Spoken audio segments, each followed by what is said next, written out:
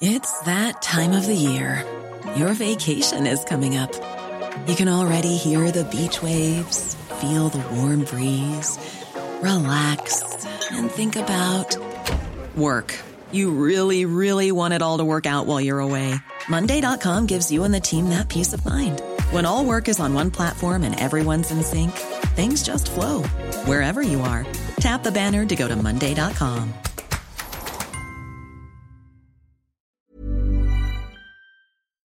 Hi, I'm Molly Jong-Fast, no relationship to Kim Jong-un. I'm a left-wing pundit and a writer at The Atlantic and Vogue. And I'm Andy Levy, former Fox News and CNN HLN guy and current cable news conscientious objector. And I'm producer Jesse Cadden, and I'm here to make sure things don't go too far off the rails. We're here to have fun, smart conversations with the wisest and funniest people in science and media and politics that help make what's happening today clearer. Our world has been turned upside down, and on the new Abnormal, we'll talk about the people who got us into this mess and how we'll hopefully get ourselves out of it. All right, we're back from vacation, and we have an amazing show today. We have two show favorites here, and first we're going to hear from Ian Dunn, who you of course know as a columnist at the iNewspaper and host of Oh God, What Now and the Origin Story podcast, as well as the author of How to Be a Liberal, and he's going to talk to us all about what in the hell's been happening in England. Then we're going to talk to Dan Nathan, who's of course the co-host of On the Tape and OK Computer podcasts, as well as a CNBC Fast Money contributor, and he's going to tell us what to think about all the crazy kookiness with the economy. But first, let's have some fun. Andy. Molly. We were on vacation last week, team, and I am sorry. I blame everyone else but me for our vacation, where we vacationed. I actually was vacationing, so was Andy, and was Jesse. It was just trying to recover. Poor Jesse. We're back. Well, on vacation, we got rid of Boris Johnson. Bye-bye, Bojo. And we also made sure that Elon Musk will not be buying Twitter. So, are you saying we should take more vacations? I'm saying that it was a pretty effective vacation. And while we were on vacation, Elon Musk is not buying Twitter. He's trying to get out of it. He's saying, I mean, this is a sort of amazing thing, right? He said he was going to buy it, no due diligence, made an offer, started selling Tesla stock. Now he's saying too many bots, not going to buy it, posting lots of memes, didn't have the liquid assets to be able to buy it. And I don't understand why a group of investors would give him more money when he's so volatile already. Yeah, that's a fair question. I guess the answer to that is maybe, I don't know, his companies do well stock-wise? But I don't know. The biggest problem here is that if he doesn't buy Twitter, like at some point he has to have one company to leave to each of his children. He needs a lot of companies. Also, while not buying Twitter, we learned that he, with an executive in his company, Neuralink, which managed to kill a lot of monkeys but do almost nothing else. She has beautiful blue eyes and looks like sort of the bizarro Grimes. She has also bore him more children. I say this as someone who has 3. It's a lot of children, 3. But your kids are very calm and cause you no grief. Oh, certainly, never, ever. But also, more importantly, they know who their parents are, which in the case of Elon Musk, that's true, yeah. Not as clear. But he certainly is on this tirade of having as many children as possible, and this obsession with the birth rate, which, again, is a very kind of far-right trope. So, I don't think he buys Twitter. I do think Twitter gets to sue him. Maybe they get $1 billion. Maybe they get more. Good for them. No, absolutely. And I mean, taking him to the Delaware Court of Chancery, has given us a great name to talk about. As someone who did not know that the Delaware Court of Chancery existed until Twitter put out a press release saying that's where they were going to sue Elon. I don't blame Twitter for saying, hey, you agreed to buy our company. You can't now back out on a whim. And as you said in the intro, Musk didn't do due diligence before he, agreed to the terms of the deal. he's now trying to make this all about, well, they won't tell me how many bots there are and, what percentage of accounts are bots. And now he memed the other day a thing that makes it look like, oh, well, Twitter taking him to court means that they're going to have to reveal the information that he wanted all along, as if he has some master plan. And of course, speaking of bots, of course, his little army was like, yes, genius. Yes, king, you did it. Musk himself is not dumb. I don't think you get to where he is by being dumb. I don't think he knows as much as he thinks he knows about a lot of things. But the people who think he's playing 36-dimensional chess are dumb. Like, we've had a lot of things in the last bunch of years that have been sort of good IQ tests for people as to whether they believe them or not. And, we saw a lot of that with Trump. And we're seeing it with Musk now. And the people that think that, this is some kind of master plan he has, instead of, he really didn't want to buy Twitter in the first place, probably, but decided to jump on the quote unquote free speech bandwagon, so yeah, sue his ass. If it costs him $1 billion, he claims to be as rich as he is. $1 billion shouldn't be that much to him. So go with God, buddy. I do not think that Elon Musk is playing three-dimensional chess. Who knows who's a bot and who's not? Sometimes I remember in my early days of tweeting, I used to think some of these people were bots and they actually just were real, living, breathing humans with just absolutely appalling belief systems. But he does certainly have a kind of cult following, which I think is worth thinking about for a minute because, there certainly is a predisposition on the right to go cult. But he lost someone in his right-wing cult this weekend. Well, I was going to say, sometimes the cults end up competing, and some cultists don't like it when other people have cults. And I think one of the biggest, if not, I guess the biggest Republican cult leader, Donald Jonathan Trump, is not happy with Elon, I understand, Molly. Yeah, why did he turn on Elon? Well, it's funny because he was giving a speech in Alaska, his favorite place, where he definitely is super happy to be. An easy flight from Florida. Yeah, and it's sort of everything that Trump loves: rough terrain, inhospitable environment, just the things that really make him feel alive. In a speech in Anchorage, called Musk a bullshit artist. What seems to have set him off was not the Twitter thing, even though that's what he was saying he was a bullshit artist about, the fact that he's now not buying Twitter. And he said that Elon was never going to buy Twitter, basically. But he's mad that a little bit ago, Musk voted for some Republican QAnon type and said it was the first time he'd ever voted Republican. And Trump in his speech said, I said, I didn't know that. He told me he voted for me. So that's what he's mad about, because, of course, he can only be mad about things that involve him. He doesn't care if Musk buys Twitter or not. But so now we've got the reigning cult leader, Donald Trump, going after one of the challengers to the throne, much in the way that Trump has also gone after Ron DeSantis. He is now going after Elon Musk, which is nothing but fun, honestly. So speaking of going after people that you perhaps maybe shouldn't, this weekend, members of the Biden administration, I don't even want to read the quote. The point is, Kate Badfeld said something to the effect of, we are not doing this. There are a few activists who complain about us. They're out of step with the rest of the Democratic Party. Would like to say that I just don't think this is the most effective way for the Biden administration to, why do they need to punch at all? Donald Trump, Mitch McConnell, the Supreme Court, all of these bad guys are out there. They're actual bad guys, right? The Supreme Court overturning the EPA, overturning Roe, taking your rights away. I mean, why not stick to them? Who cares? It's so interesting to me because, the Biden administration has this opportunity. Just don't punch left. It won't help you. It doesn't serve. You need these people. Why fight with them? I agree. They shouldn't. But one, this is who they are. They will tell you that that's how they got elected, was by punching left and by being the, they love to portray themselves as the adults in the room. So when campaigning, Joe Biden says that he will have a great working relationship with the Republicans in the Senate. That's the adult attitude, even if, hey, what do you know? It doesn't work out that way.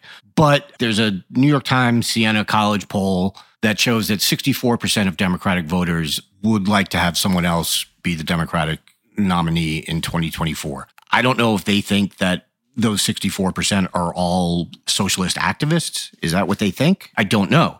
But I agree with you. It does seem silly. I don't think those people are, I don't think 64% of Democrats are to the right of Biden. I don't think he, is going to get those people to love him by punching left. But look, again, this is who they are. This is pretty much what every Democratic president turns into. They turn into someone who punches at their left. Go back as far as you want. I mean, Obama, Clinton, that's what they do. Let's just do a thought experiment here. You never see a Republican president say, I'm going to punch right. You never see them. You have literal Nazis in that party. Nazis. And they work real hard, or at least Trump has, to not alienate those people. They're Nazis. On this side, on the Democratic side, you have people who want health care, okay? Right. Maybe these are not the people you want to punch. Maybe the healthcare people, you might find them annoying, but maybe, you have Nazis on the other side. Real, true people who want the extermination of the Jews, okay? Among other things. Yes. So perhaps the Democratic base is not Joe Biden's biggest problem.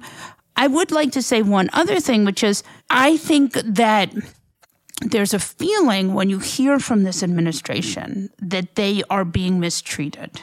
And I relate to that feeling. But let me tell you, you're the president. You work for the president.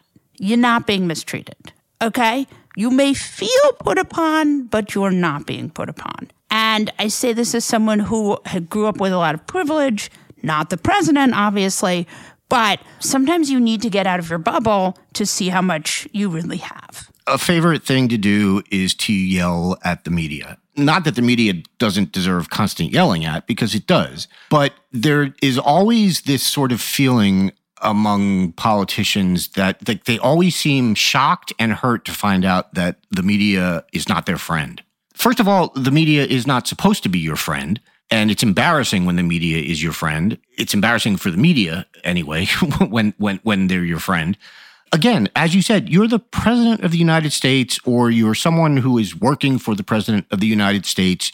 You are the most powerful people in this country. Stop blaming everyone else for your fuck-ups. Stop blaming everyone else for your inability to get stuff done. And as you pointed out, let's put it gently, the people who are not overly pleased with the Biden administration are, as you said, they're people who want everyone to have health care. They're people who want women to have the right to control their own body.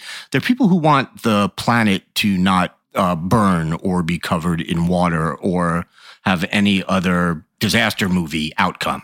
Like you said, stop yelling at those people.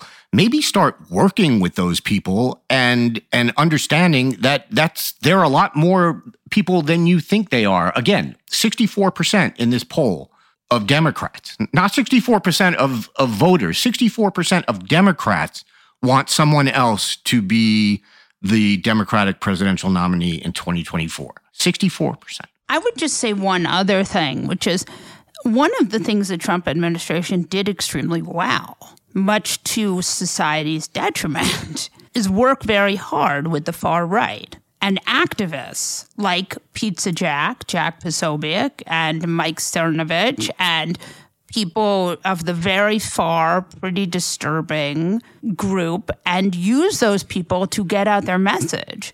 So first of all, there's no Democratic, there's no liberal Jack Posobiec. If there were, liberals would have a lot more power, but they don't operate like that. But the Biden administration is also squandering a huge opportunity here. Yeah, but again, that's what they do. No party has ever hated its base the way the modern day Democratic Party does. The base to them is a nuisance. It's something to be put down. It's something to, at best, be paid lip service to, maybe during a primary campaign, certainly not during a general election, and certainly not while governing. It's the exact opposite of the way the Republicans operate, which is to coddle their base. And the Democrats have always had this belief that their power comes from moderates and from disaffected Republicans. That's who they think their constituents are. Yeah, which I don't think is true. No, I don't think it's true either. And I brought this up months ago or weeks ago. This is the Clintonian, this is the triangulation thing. And it might have been true in the 90s. It's not true now. It just isn't. They need to stop thinking it is. But it's just the Biden administration doesn't understand. They're playing by 90s rules, basically. They don't understand that those rules are long dead. So a lot of exciting stuff happening, Andy. You're a friend and mine, Steve Bannon, source for many, not for me, because none of those people talk to me, thank God. And I wouldn't have it any other way. Multiple shirted Steve Bannon has decided, after trying to claim non-existent executive privilege, he will now testify. God knows what he will say. Yeah, I'm going to start by saying I'm not 100% convinced he's going to testify. I mean, they shouldn't let him testify. They should do it as closed door because you know what he's going to do. He's Steve Bannon. To their credit, the J6 committee, who, again, in general, are a lot smarter than I think I gave them credit for when this whole thing started. Yeah, they've really been good. You know why they're good? Because they're run by people who are mercenaries. Oh, you mean like Liz Cheney? Yeah. Yeah. Okay. Yeah. Jamie Raskin, who's on the committee, was on Face the Nation, I think it was, over the weekend. And he said, yeah, we're open to hearing from Bannon. They're not going to treat him any different than any other witness. In other words, they're going to swear them in under oath for a deposition that will be videotaped. It's not going to be live on TV for Bannon to spout whatever nonsense he decides to spout if he doesn't just sit there and take the fifth the whole time. But of course, we know the only reason he's sort of doing this is because he's about to face a contempt trial for not responding to the subpoena by the January 6th committee. The only reason I think, well, okay, maybe he will actually testify is that if there's one thing these people are good at, it's saving their own asses. And, if it's the one thing that could get him to testify would be like, well, shit, I may go to jail if I don't testify. And that is literally the only reason he would ever do it.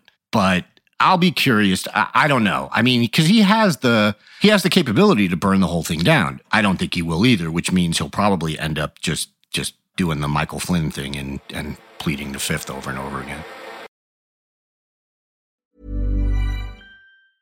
I'm Sandra, and I'm just the professional your small business was looking for. But you didn't hire me because you didn't use LinkedIn Jobs. LinkedIn has professionals you can't find anywhere else, including those who aren't actively looking for a new job, but might be open to the perfect role, like me.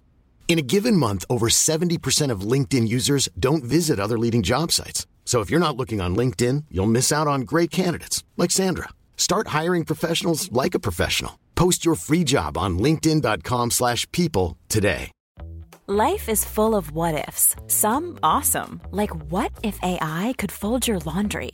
And some, well, less awesome, like what if you have unexpected medical costs? United Healthcare can help get you covered with Health Protector Guard fixed indemnity insurance plans. They supplement your primary plan to help you manage out-of-pocket costs. No deductibles, no enrollment periods, and especially no more what-ifs. Visit uh1.com to find the Health Protector Guard plan for you. When picking a commerce platform for your business, you have two choices. Or I prefer. Don't you? That's the sound you'll hear when you switch your business to Shopify, the global commerce platform that supercharges your selling wherever you sell, online, in person, on social media, and beyond. Shopify is the best all-in-one commerce platform capable of handling your business's complexity no matter how big you grow. Step up to Shopify and harness the best converting checkout and the same intuitive features, trusted apps, and powerful analytics used by the world's leading brands like Rothy's, Allbirds, Brooklinen, and so much more. You're probably thinking, sure, but migrating is going to be a headache. Shopify's App Store has the migration apps you need to migrate your products, orders, customers, and more from every major e-commerce platform to Shopify. If you're anything like me, you're one of those don't put me in a box people. Everyone who knows me knows I'm a don't put me in a box person. And thankfully, Shopify never will, because with Shopify, control of your brand and business is always in your hands, from your storefront look to your back office operations. I hate when checking out from an online store and then having to pull out my credit card and type in all those numbers. A Shopify store remembers my shipping address and payment information. So if I'm on the couch and my wallet is on the kitchen counter, I don't even have to get up. Stop leaving sales on the table. Switch your business to Shopify and discover why millions trust Shopify as their all-in-one commerce platform to build, grow, and run their business. Sign up today for your $1 per month trial period at shopify.com/abnormal, all lowercase. That's 1 month for just $1 at shopify.com/abnormal, all lowercase. Shopify.com/abnormal.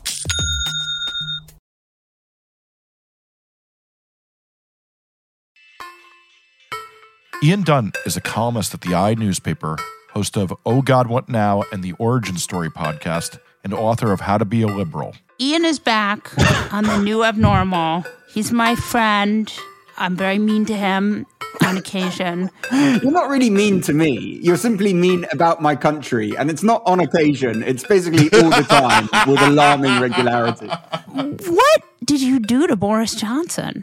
And also, I have many questions. First of all, let's start with, has Boris Johnson really resigned, or is he pretend resigning? No, he's really resigned, where in his head there is a backup option that he thinks he might be able to get away with. This is always how he operates. You just think, okay, buy a bit of time. I'm in a bit of bother here. If I can just sort of hang out for something else, maybe the Queen will die. Maybe, you know, Russia will invade Slovenia. You know, maybe something will turn up that will cement my position. Your weird British system needs more explanation here. Start with the cat, Boris Johnson, the speech. Let's go. Okay. He's in trouble over an affair of someone called Pincher, who was a chief whip. These are the kind of disciplinary thugs within a parliamentary party who basically say to MPs, you're going to vote with the government, and if you don't, I've got these pictures of this affair that you had. You know, I've got this threat, this job that you're never going to get unless you do the job. This is the Minister of Leveling Up. No, this is the deputy chief whip. I know. The Minister of Leveling Up is I just wanted to use that in. Also, I'm glad that you enjoyed that job description. He is also a deeply malevolent and morally corrupted individual, but in an entirely different way. Pincher actually pinchered people. He had years of reportings of basically sexual assault, of sort of grabbing people either in public or if they stayed over in his house. And Boris Johnson was told about these instances. He did nothing about it. And because he thought that he was quite good as a sort of parliamentary disciplinarian, he put him in what is, after all, a really quite authoritative position. You are the thug enforcement unit for the Prime Minister. So he put him in that position.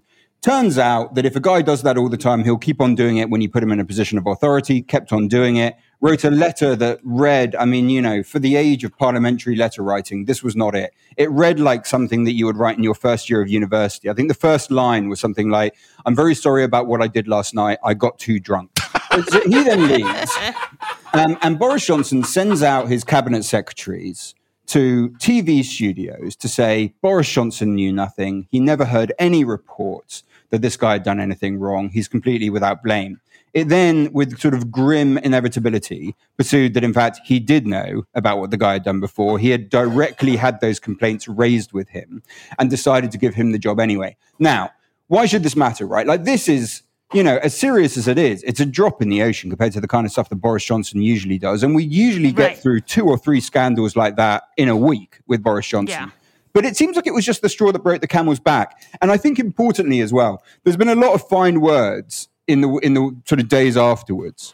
But what really took place was that cabinet secretaries like Rishi Sunak, like Sajid Javid, that's the health secretary and the chancellor, looked around them and thought, you know what, I'm going to have to go on those TV studios and I'm going to have to say this stuff. And then afterwards, I'm going to look a right chump because he's going to come out and say, well, actually, that's not true, and I was lying the whole time, and it's going to affect my professional standing. And that moment, rather than any of their highfalutin gibberish about their moral standards and their commitment to public standards, that really is the key thing. So they quit these two senior positions, and as they quit, you just get this domino effect of junior ministerial positions. I mean, literally, we were watching it on a ticker just go up every 5 minutes, another resignation, until eventually Boris Johnson just couldn't hold on and he resigns. Okay, so now he has a wedding to plan. Explain. He does. I mean, that's the most important thing that he has to do. And it looks like he was going to have that wedding at Chequers, which is your Camp David. So British PM has a country house like Camp David, probably a little bit nicer, called Chequers. Yeah, which incredibly, we are not given access to who visits it. An extraordinary, it's just fucking unbelievable. We don't get to know who visits it. So we know newspaper editors go there all the time. I was having lunch with the newspaper editor. He was like, oh no, I got invited there a couple of times, when Brown was in. They go there. We don't know what they talk about. We don't know who they are. We don't know when they're there. We don't know on what basis. What we do know is that when they go there, it's all very relaxed. It's all by the fire. Let's have some red wine. We're not really at work. And you pay for it. Yeah, absolutely. Yeah, it's provided by the British state. It's your tax dollars. No, I mean, if you were to put it this way, it sounds like a completely egregious break with any kind of fundamental democratic principle. But nevertheless, that's the way that it works. So now you have Boris trying to hold on till October so he can have this wedding. Yes? There's no way he's going to make it. It's game over for him. As we record, the 1922 committee, which is a sort of party within the Conservatives, are deciding what the leadership rules are and how quickly they're going to do it. And they want the new leadership election to be done very, very fast. Namely, because they're sort of dimly aware that they've got this absolute sort of circus of dimwits and reactionaries and blithering fools who are shouting off all kinds of deeply atrocious nonsense, and that it's doing them damage with the public. So they probably want that to be done, I think, probably by September, certainly by the start of October. So let's talk about that for another minute, because what has happened in the UK is a little bit like what's happened in the US, which is we thought getting rid of Trump would fix all our problems. Instead, getting rid of Trump has led to even more problems, and that's what you're having in the UK. Yeah, but you see, I think there's a distinction here, and you're going to have to correct me if I'm not appraising Trump's level of support right. But what seems to me crucial is that Boris Johnson lost his support base, and Donald Trump didn't.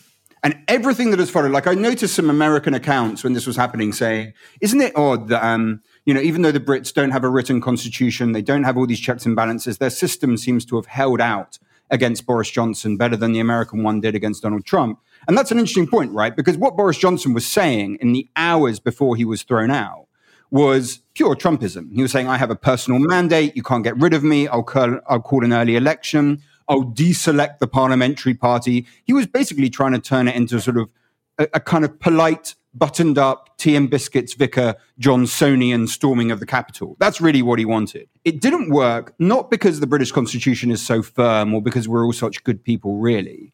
It didn't work because he didn't have a support base.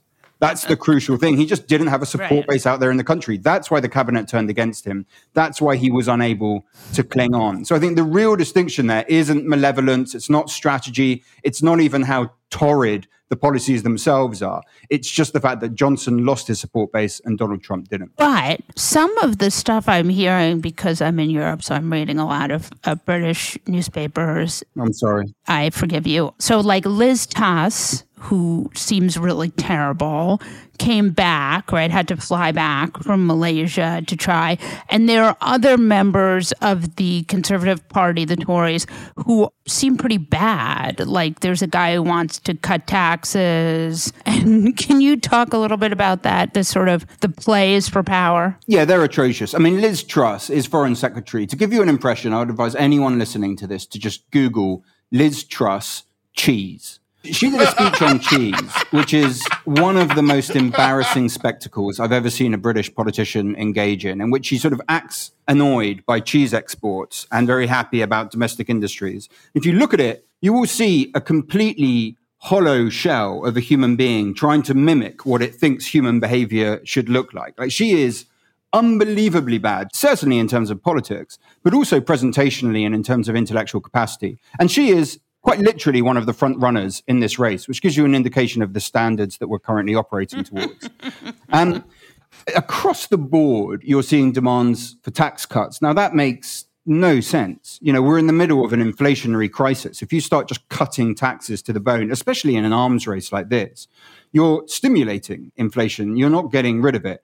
And anyway, there's no really, after all these years of austerity, there's no more public services you can cut. But nevertheless, the Tories are shouting about this. Why? I think it's because they're doing the thing that Labour usually does. And it's very satisfying as someone on the left to watch the right make the mistakes that you usually associate with your own side. And that's that they're kind of retreating into their ideological comfort zone.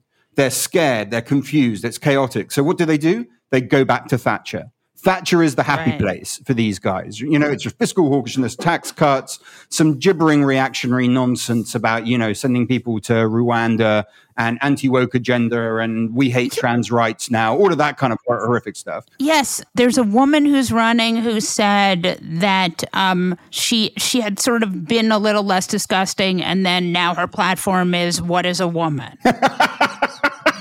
Yes, she considered being less disgusting, but it turns out that it didn't suit her. So that's Penny Mordaunt, who should be an impressive individual.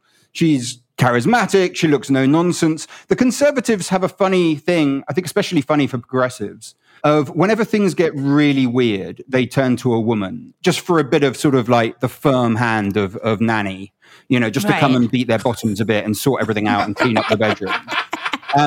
And so you would have thought they would go for her. So far, she has been cocking it up like you would not believe. I mean, I genuinely used to think she was quite impressive. She put out a video yesterday. I can't even tell you how bad it is. It's sort of got this light patriotic song playing in the background. It looks like a sort of advert for fudge. And then over the top of it, there's, the Brits, we're this fantastic country. She uses images of individuals who are expressly anti-Tory and have demanded that she takes it off, whether they're people who've performed in the Olympics or actors or even opposition politicians. She's absolutely played this very, very badly indeed. And what you can see there, look, what you're looking at is this. The Tory party is currently deciding what it is. Like, is it a respectable centre-right conservative party, or is it this babbling populist Trumpist machine of grievance and victimhood? And that right there is what's about to be decided over the course of the summer. Which path are they going to go down? The trouble is, to decide it, you have to appeal to the membership. And the membership during Brexit swerved massively to the right, a huge influx of what were until then Nigel Farage, you know, outside the Conservative Party, quite racist, very anti-immigration, very anti-Europe. All those guys came into the party. So it's on their terms that the new leader has decided. And even ones who are fundamentally pretty sensible, like Penny Mordaunt, like Tom Tugendhat, who's a former army guy on the backbenches, are having to make themselves sound like lunatics simply in order to get the position. Wow, that sounds great. Things sound like they're going really great over there.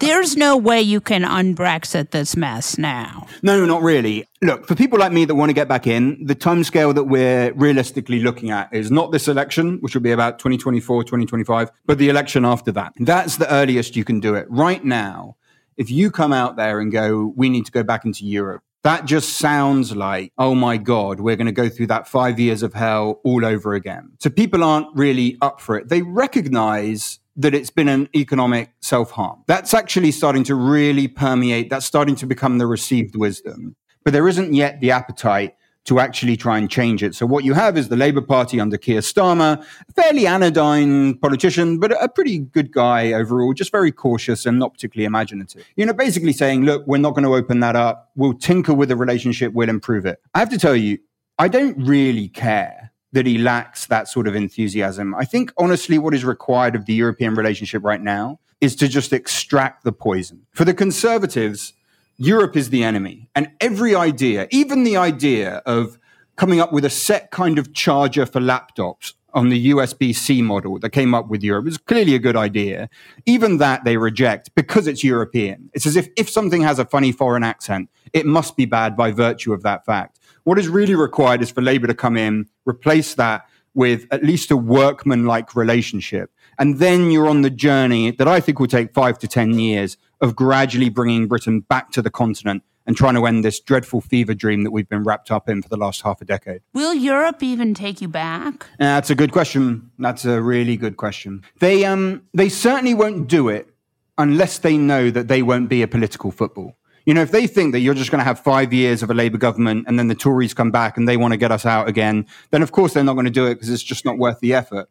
But Britain does provide things to Europe which it needs. The first one is money. It's a net contributor. It was a net contributor to the budget, unlike, you know, most of the Eastern European countries, for instance. So that's important. And there was a sort of a recognition when you speak to some sort of politicians, especially in the Netherlands and Sweden, that you required Britain as a kind of skeptical partner in Europe. You know, the French and the Germans are usually very pro-Europe doing more. There was a sense that Britain was this kind of break on the more over-enthusiastic elements of European membership, and that there'd be a desire for it to be back. But look, it's complex, it'll be difficult, and it will take some convincing. It's not going to be as simple as just knocking on the door. What do you think happens now? It's really hard to predict. We don't know who's going to win. If you had to put your money on someone winning the Tory leadership, you'd say it would be Rishi Sunak, who's the Chancellor. I mean, utterly ineffectual. A really dreadful media performer and very, very naive in his whole assessment of what politics entails. But to his credit, on things like tax cuts, he's talking the language of objective truth. There was a period, of course, in British politics where merely being capable of speaking in terms of empiricism and rationality was not a boon. You know, it was just something you were assumed to have, but we're not in that era now. So he'll probably get it. He'll probably do quite badly. It's likely that Labour will become the largest party at the next election, but probably won't win a majority. And then we'll see another 5 years of chaos, but with a completely different set of people in charge. Oh, well, that's fun. One last question. Prince Andrew. Oh, God, why do you always go back to Prince Andrew? I swear to God. How is your royal family doing? I'm not really in regular contact. I think they're sort of doing okay. I mean, she's still alive. Right. Prince Charles still has seemingly quite clammy hands, but wears very nice suits. And William and Harry still aren't talking to each other. So I think at the moment, the status quo has been preserved. If the Queen does die, does that create some kind of constitutional issues or no? Technically, no. That should all be quite run-of-the-mill. But, I mean, we spoke last time about the kind of psychological impact that would have on the country. It will be a deeply traumatic national moment. And probably that will spasm out into politics in ways that we can't quite foresee at the moment. So it will be a political event. It won't just be this sort of separate emotional space that it takes place in. It's just very hard for us to work out the manner in which that works. Like, to give you an impression, the only monarch that my father, you know, who's in his mid-70s has ever known is the Queen. Right. And that's the only one that I've known. Like, as a sense of national continuity, it's so deep-seated that the end of that is going to really have a pretty profound effect on people's minds. And when that type of thing happens, usually that has an effect on politics. But what it is, fuck knows. Thank you, Ian. Not at all. It's a pleasure. It's very nice talking to you. And I very much hope that the next time I talk to you, it's on similarly enthusiastic, wonderful ground rather than the usual horror that I've been on. Thank you. Dan Nathan is co-host of On the Tape and the OK Computer podcasts, as well as a CNBC Fast Money contributor. Welcome back to the new abnormal, Dan Nathan. Yeah, just the adults talking here, Molly. I think I make that joke every time I come on. But you know, the good news is I never remember. Yeah, so that was a great joke. The economy, let's start with this. Good or bad? Discuss. Really great question. So if you looked at that June jobs number that came out on Friday, it was pretty good. It was like 370,000 jobs added. And normally you'd look at something like that and you say, okay, that's pretty good. And so last year in 2021, I think the average monthly job gains was above 500,000, which was really good after, you know, that huge decline that we saw in 2020 during the recession and the pandemic. But here's the issue. The jobs gains are decelerating, but the fact that they're still really strong is kind of a problem, right? Wait, why is that a problem? Because they're trying to slow the economy right now, okay? Right. So right now, the economy is too hot and unemployment is back at pre-pandemic levels, okay, where we were at 40-year lows for unemployment, about 3.6% or so. So what the Fed really wants to do to kind of curb inflation, which is also a huge issue, right? Because American savings rates are coming down after the pandemic here. They were given a lot of money, right, to stay at home, not work, all that sort of stuff. And so the idea is that, okay, we're going to avoid a depression during this black hole of a pandemic. But now what we've seen is the price of goods and services has skyrocketed, right? We all feel it, whether it be food or whether it be energy or whether it be rent, that sort of thing. And so the fact that the job market is so tight is making the Fed's job that much harder to bring down costs and prices. So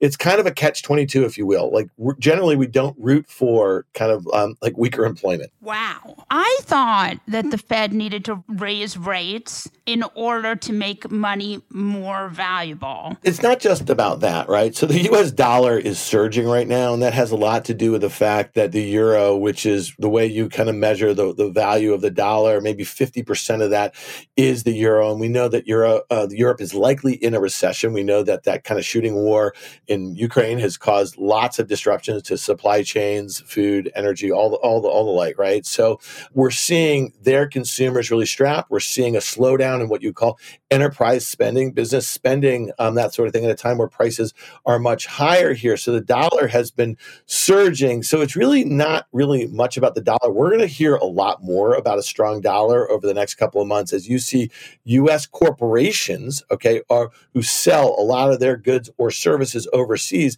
They're getting less for that, the more valuable the dollar is. And you're going to see that start to hurt their earnings. And when they see their earnings impacted and they see their margins impacted, they cut costs, right? And that's how you might see the jobs start being cut and the unemployment rate going back up. And I know that seems like a very complicated issue here, but strong dollar, not great right now for U.S. corporations. It's not great for other parts of the world who are going to get hit hardest, disrupted supply chains, and, basically surging prices of food and gas. So the global economy is in one of the weirdest spots it's been in a very, very long time. If you wanted to shut down inflation today, what would you do? The problem is, and I think you'll hear this a lot from economists and strategists as it relates to markets, is that they feel like the Federal Reserve had already made the mistake. There's nothing they can do to really fix it now. They're trying to battle something that they were late to acknowledge last year in 2021 about inflation. They were calling it transitory. So they basically kept their easy money policy in place and therefore overheating the economy. And it was overheating the jobs market. It was overheating the housing market. It was overheating the stock market. It was overheating crypto. It was overheating art. It was overheating Rolex watches, anything that wasn't bolted down. And so now they're trying to raise rates and they're trying to do it rather aggressively. And they're seeing some success. They're seeing the price of crude oils come in, the price of a lot of industrial metals that are input costs to a lot of, goods and processes and that sort of thing have come down a bit. So, I mean, really right now is they need to kind of stay the course and they need to kind of come off of this really easy monetary policy. And therefore, time is probably the one quotient that they can't really solve for. They don't really know how to figure that out because they're also trying to run off the Fed's balance sheet that got really big, absorbing all of these kind of economic pressures during the pandemic. So there's not one thing that they can do, but sadly, they need the economy almost to go in a recession for inflation to come down meaningfully. Also, gas prices. I mean, right? Gas has gone down a little bit. That's good. Is it? Or is it just not enough to make any difference? Again, and I think it's a time thing, Molly. You had this huge surge in crude oil, and then you saw price at the pump of gasoline go up, and it has come down, and that's great. We're in the kind of height of the driving season, so I expect you'll see that to sort of moderate a little bit. But one of the things I'll just, I think a lot of people should keep on their radar here is is you saw what happened over the weekend in Sri Lanka, and, the president's out. People stormed the palace, and what are they pissed off about? They're pissed off about high food and energy costs here. And so, one of the things we talk about this, how it relates, to us in the developed world, I think the first knock-on effect we're going to start to see this is in the developing world here, and they just don't have the ability to kind of hoard some of the stuff the way that the West does. And so it'll be really interesting to see how this plays out. But I expect, food inflation and scarcity to be a huge issue. And, definitely as we get into the fall and the winter in Europe, and the situation with Europe and Russia and their dependence on natural gas, that has the potential to be a really interesting hot button issue from a political standpoint. So as soon as we see these prices come down, it doesn't mean we're out of the woods yet, because I think there are some geopolitical reverberations that we're likely to feel for at least quarters to come, maybe years to come. So that's things like wheat. Correct. Wheat and natural gas are two of the big ones that are most impacted right now when you're thinking about what's going on with the war in Ukraine. A lot of polling we see says the number one thing people want is they want a government to fix the economy. They think Republicans can fix the economy. Let's just pretend. Aren't Democrats doing just what Republicans would be doing? Yeah. I mean, except Trump might cut taxes, which would increase inflation. Yeah, I mean, listen, when you go back and you look at the last 3 or 4 market crashes and major recessions, they happened under Republican presidents. I memean, Trump obviously wears the 2021. It's not his fault. I think the kind of way in which we dealt with it was clearly his fault by politicizing some of the major issues, namely masks and vaccines, that sort of thing. But then go back to, kind of George Bush, right? We had the dot-com crash and the recession that followed. That was in the early 2000s. Before that, you have to go back to Reagan. We had, huge periods of inflation, and we had a long recession in the early 80s. And then before that, you had under Richard Nixon in 73 and 74. So, I'm probably missing a little bit. I know that Jimmy Carter was in there, and there was some other fits and starts here, but some of the major bear markets over the last, 50 years or so have happened under Republicans. So when you think about what's going on right now, I mean, my big issue is that the Biden administration has done a very poor job winning the messaging front here. They don't instill a sense of confidence that they have a handle on it. And I think that there's I would have already named an inflation czar, or something like that, right? And really somebody who's trustworthy and really feels like they're up to the challenge. So there's just so many things that I think that they're kind of stepping on their own toes, you know what I mean, if you will. And there's not a whole heck of a lot that they can do between now and the midterms that's going to change that in any way, shape, or form, in my opinion. But it is a messaging question. And again, when it comes to a recession, it's very much a self-fulfilling prophecy. So if you think there's going to be a recession, consumer spending can will you into a recession. Well, that's 100% it. I mean, when you think about what's going on right now, so we have the S&P 500, the major stock market, down about 20% on the year.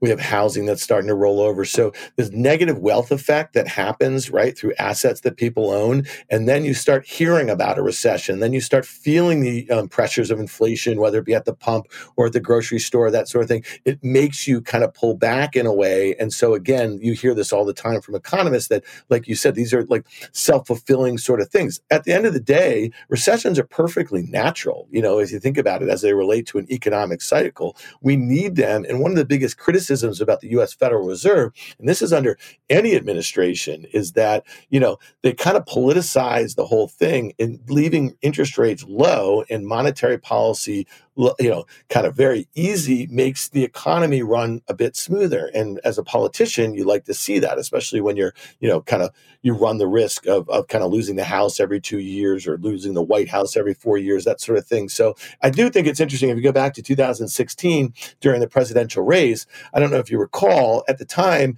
Donald Trump was kind of chastising the Fed, saying they're keeping interest rates really low and monetary policy really easy to help Hillary Clinton. And as soon as he won, he basically did an about face and was basically browbeating the Fed to keep interest rates really low. So, obviously it's a very political sort of situation. And he wanted to have interest rates low so that he could jack the market, so he could say the markets liked him, because he didn't understand that the stock market wasn't the economy. Yeah, well, that's 100% true. And you think about all those new highs that we saw in the S&P 500, the Dow Jones, during 2017, 18, and even into 19, he would tweet about them at the end of the day and say, you're welcome, check your 401k. And at the end of the day, they were just using, I think, the wrong barometer for the health of the economy. The economy was overheating. Some of the major indicators that would suggest that a recession is in the offing, the yield curve inverted in 2019, and almost every major recession over the last 70 years was preceded by a yield curve inversion. And we had that in 2019. So whether we had this pandemic, which was obviously what a lot of market participants would call a black swan event, something that no one could foresee, whether that happened or not, a recession was likely in the offing here. And the kind of easy monetary policy for 2017 and even into 18, the Federal Reserve, Jerome Powell, who Donald Trump did appoint to that job, started raising interest rates in 2018. And what happened? The stock market sold off 20% in a straight line, and the Fed did what a lot of economists or strategists called they blinked, and they got easy. They started jawboning the economy, saying they're going to kind of wait and see, and they're going to keep monetary policy easier than they had just thought 6 months earlier. Crypto turned out not to be a hedge against inflation. Yeah, I think that was one of the pillars of the bull case since crypto, Bitcoin in particular, was introduced, in the wake of the financial crisis in 2009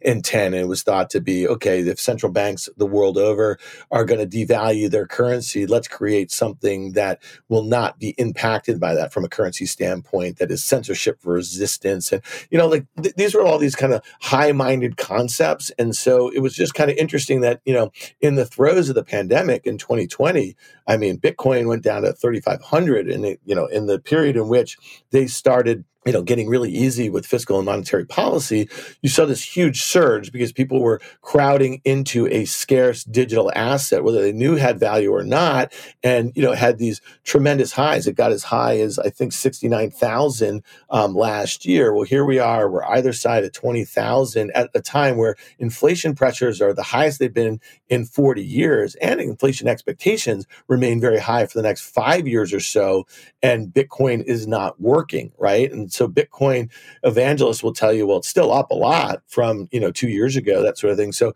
I don't know. I think that kind of bull case for crypto has not borne out. And I think that periods like this, they're either going to kind of be the thing that is the death knell for it, or the people that are behind it are going to figure out a better mousetrap, and you might see a different crypto that has a different mechanism that may kind of prove to be a better inflation hedge. But at the end of the day, I don't think Bitcoin did the thing that a lot of people hoped it would have done in a period like this, especially when you think of just kind of geopolitical issues that we have here, and also just the kind of domestic issues that we have with our Federal Reserve and their want to continue to devalue our currency.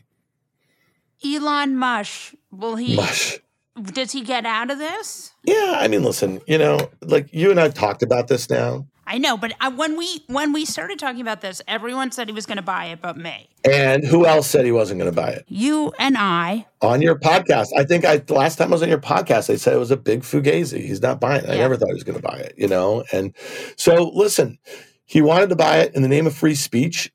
He got behind Donald Trump. He got behind Ron DeSantis. He got behind Mayra Flores. He had this big alt-right turn. He's pissed off that Donald Trump was it's a bunch of bullshit. All of it was a bunch of bullshit. I think this was like him on his way to becoming 100 million Twitter follower kind of person. He's probably one of the top 5 right now, I'm sure. So, hot take. Yeah. Matt Greenfield, my long-suffering spouse, believes, and again, he is not a market prognosticator, he wonders, this is his question, it's a question, if part of this was that Elon wanted to sell Tesla stock without tanking it. Is that possible or no? Yeah, I think it's distinctly possible. I think if you go back to November of last year, he tweeted out, hey, should I sell stock to pay taxes? At the time, he was catching a lot of heat. He literally top-ticked it to the all-time high. Then this year, he's on the record for saying that the economy was likely to face a very tough spot. When you think of some of the most economically sensitive areas, it would be autos, right? And when you think about, global electric vehicles are like single digits % of market share, and his, is probably somewhere 2/3 of that or something like that. And he knows the disruption of supply chains. And I think he probably knew that he doesn't have a lot of cash. He's tied up with SpaceX stock. He's tied up with Tesla stock. He's taken lots of loans out against it. So if the stock comes in, he could have margin calls, right, against these big loans that the big banks make him. So a lot of people, and I'm in that camp, think it was a big ruse as an excuse for him to sell a bunch of his stock. And the stock is down, 40-some%. I think it topped out at $12.70. And here we are today. It's trading at about $700. You can do the math on that. And so he's raised, $8 billion. He paid a lot of taxes last year on the stock that he sold then. And he's got a $1 billion breakup fee. And by the way, he bought a 9% stake in Twitter in January and February this year. I think his average is probably somewhere where the stock is trading right now. But I'll just say this about Twitter stock. Twitter stock is down only 21% of the year. Snap is down more than 50%. Facebook down more than 50%. So if he's out and he sells his stock and he just, let's say, gives Twitter $1 billion, Twitter's going much lower. And that's I guess it was going to go lower one way or another. His bid had just kind of propped up the stock, if you will. But the whole thing is a big charade. I think it'll be a really important footnote in this guy's kind of, when the history books are written on him, I think that we're going to look at 2021, all the pushing of like Dogecoin, this phony crypto and all this other crap. And we're going to look at what he did with Twitter, and we're going to look how he just punches down and how he's just a real bully and his alt-right turn. And we're like, that was the year that Elon Musk topped out. Do you think of him as like a Elizabeth Holmes, or do you think of him as like a sort of Quibi? No, I don't think he's Elizabeth Holmes, and I don't think he's a fraud. I think he's the sort of guy who's kind of, purport himself to be a rocket scientist or somebody who can kind of figure out how life can exist on another planet. And the way he talks, about this in the press, and he does it in such short little bites and everything like that. So I think he's more of like a Barnum and Bailey. I know that's something that people have used, or Barnum, I guess, not Bailey. That would be the circus, but it is a bit of a circus too. So I just think he's a guy who's kind of figured out how to create cult followings on certain, the electrification of the automobile. Pretty noble cause if you think about it, right? But the company has a $700 billion market cap. It had over $1 trillion at its highs, and that was basically the entire auto market globally for a company that had 5% market share. It didn't make any sense. And so what has he done? He's created a cult following among people who just want to follow him into these sorts of things. And so to me, I'll tell you, my 25 years in the markets, there's been plenty of cult stocks and there's been plenty of cult leaders like him. Every single one of them blows up. Every single one. And I'm not saying he's a scam, but I'm just saying that ultimately the stock is likely to correct much further, you know what I mean, like that it already has. And I think the aura of him is likely to take some big body blows. And I do think the last thing standing for him right now is that you have all these people in Silicon Valley who just revere him in a way. They think he can do absolutely no wrong. And so I just kind of feel like, that ship is about to sail, because ultimately the competition as it relates for Tesla has never been better. And if some of these big OEMs who know how to kind of build and ship millions and millions of cars a year really get their act together here, Tesla's going to have a lot of competition. And then the flip side of it, SpaceX is great. I mean, did he invent rockets? No. Did he invent the idea of like going to Mars? No. Did he invent electric vehicles? No. This whole Neuralink thing, trying to put chips in people's heads and everything. Yeah, that's a no-go. Yeah, but I would not want him to put put a chip in my head. No, but so I guess the point is that, you know what, he goes for these very high-minded sort of things. He sounds smarter than the average person. He's created a cult following. And so until it pops, you know what I mean? Like, he's going to continue to have this. I just think that every step of the way, in my opinion, he loses a bit of credibility. And I don't believe that, here's a guy, like even the great Steve Jobs, right, who did found Apple, that stock, was in the shitter, in the late 90s. They kicked them out. Right. You know what I mean? Ultimately, I think there's going to come a day, and you can timestamp this, as we say in our business, in the next few years, that he is going to be kicked out of Tesla, and the stock is not going to be the high-flying instrument it has been in the stock market for a period of time. Thank you so much. This is so interesting. I really appreciate having you, Dan. It's always my pleasure, Molly. I'll talk to you really soon. Oh, thank you. Andy Levy, Molly Jongfast. our one segment. Who is the person who makes your blood boil? I would have to say that it's not my blood that this guy is making boil. It is the people of the great state of Texas. And I am, of course, talking about their delightful governor, Abbott. I believe his name is Governor Abbott. And the reason he gets my fuck that guy for today is while Governor Abbott is busy trying to get rid of brown-skinned people and get neighbors to report on whether someone across the street may or may not have had an abortion, the Texas power grid is, for a change, not up to snuff. And there's a big heat wave in Texas right now. The ERCOT, the power company there, the grid operator, is telling people to reduce their power use. Not to be confused with Epcot. Not to be confused with Epcot, which is the world of tomorrow. Yes, this is the world of yesterday. This is Texas, the world of yesterday, yes, where we want to go back to people not being able to have abortions or be gay or use birth control or have air conditioning. It's the middle of the summer. They want air conditioning.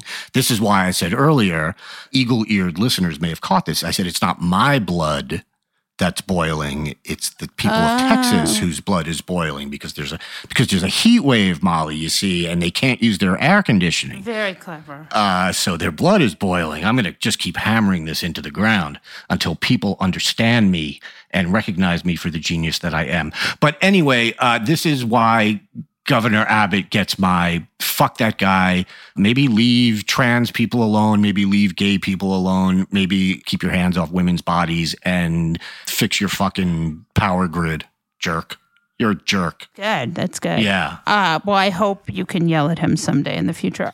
Maybe perhaps when he's eating at a Morton's of Chicago steakhouse. No, we're not allowed to do that. We're not allowed to do that. Do you want to know who my fuck that guy is? I do want to know who your fuck that guy is. So the AG of Louisiana said the people who disagree with Louisiana's abortion ban, they can move to another state. I picked this guy because there are a lot of states with a lot of people who are quite poor and who cannot afford to pick up and move when their legislature becomes insane to win a Republican primary.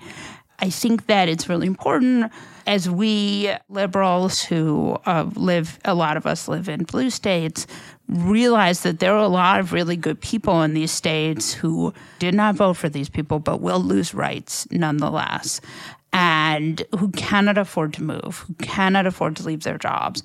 And so I think that it's, really important that we don't abandon those people in the South just because their elected officials are terrible.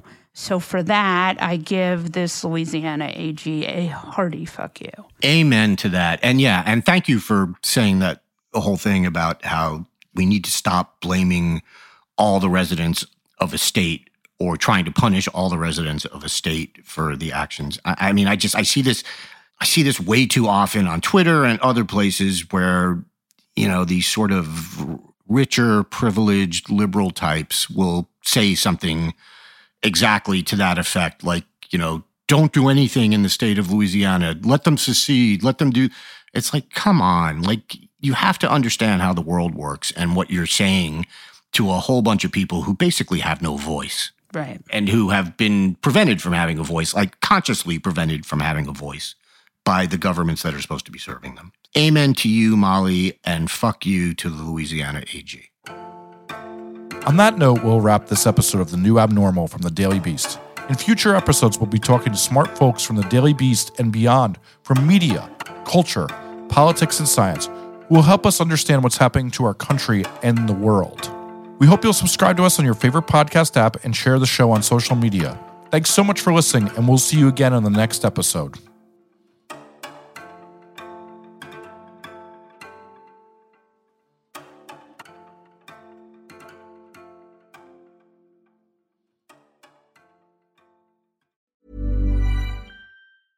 Hey, it's Paige DeSorbo from Giggly Squad. High quality fashion without the price tag. Say hello to Quince. I'm snagging high-end essentials like cozy cashmere sweaters, sleek leather jackets, fine jewelry, and so much more. With Quince being 50 to 80% less than similar brands. And they partner with factories that prioritize safe, ethical, and responsible manufacturing. I love that. Luxury quality within reach. Go to quince.com/style to get free shipping and 365-day returns on your next order. Quince.com/style.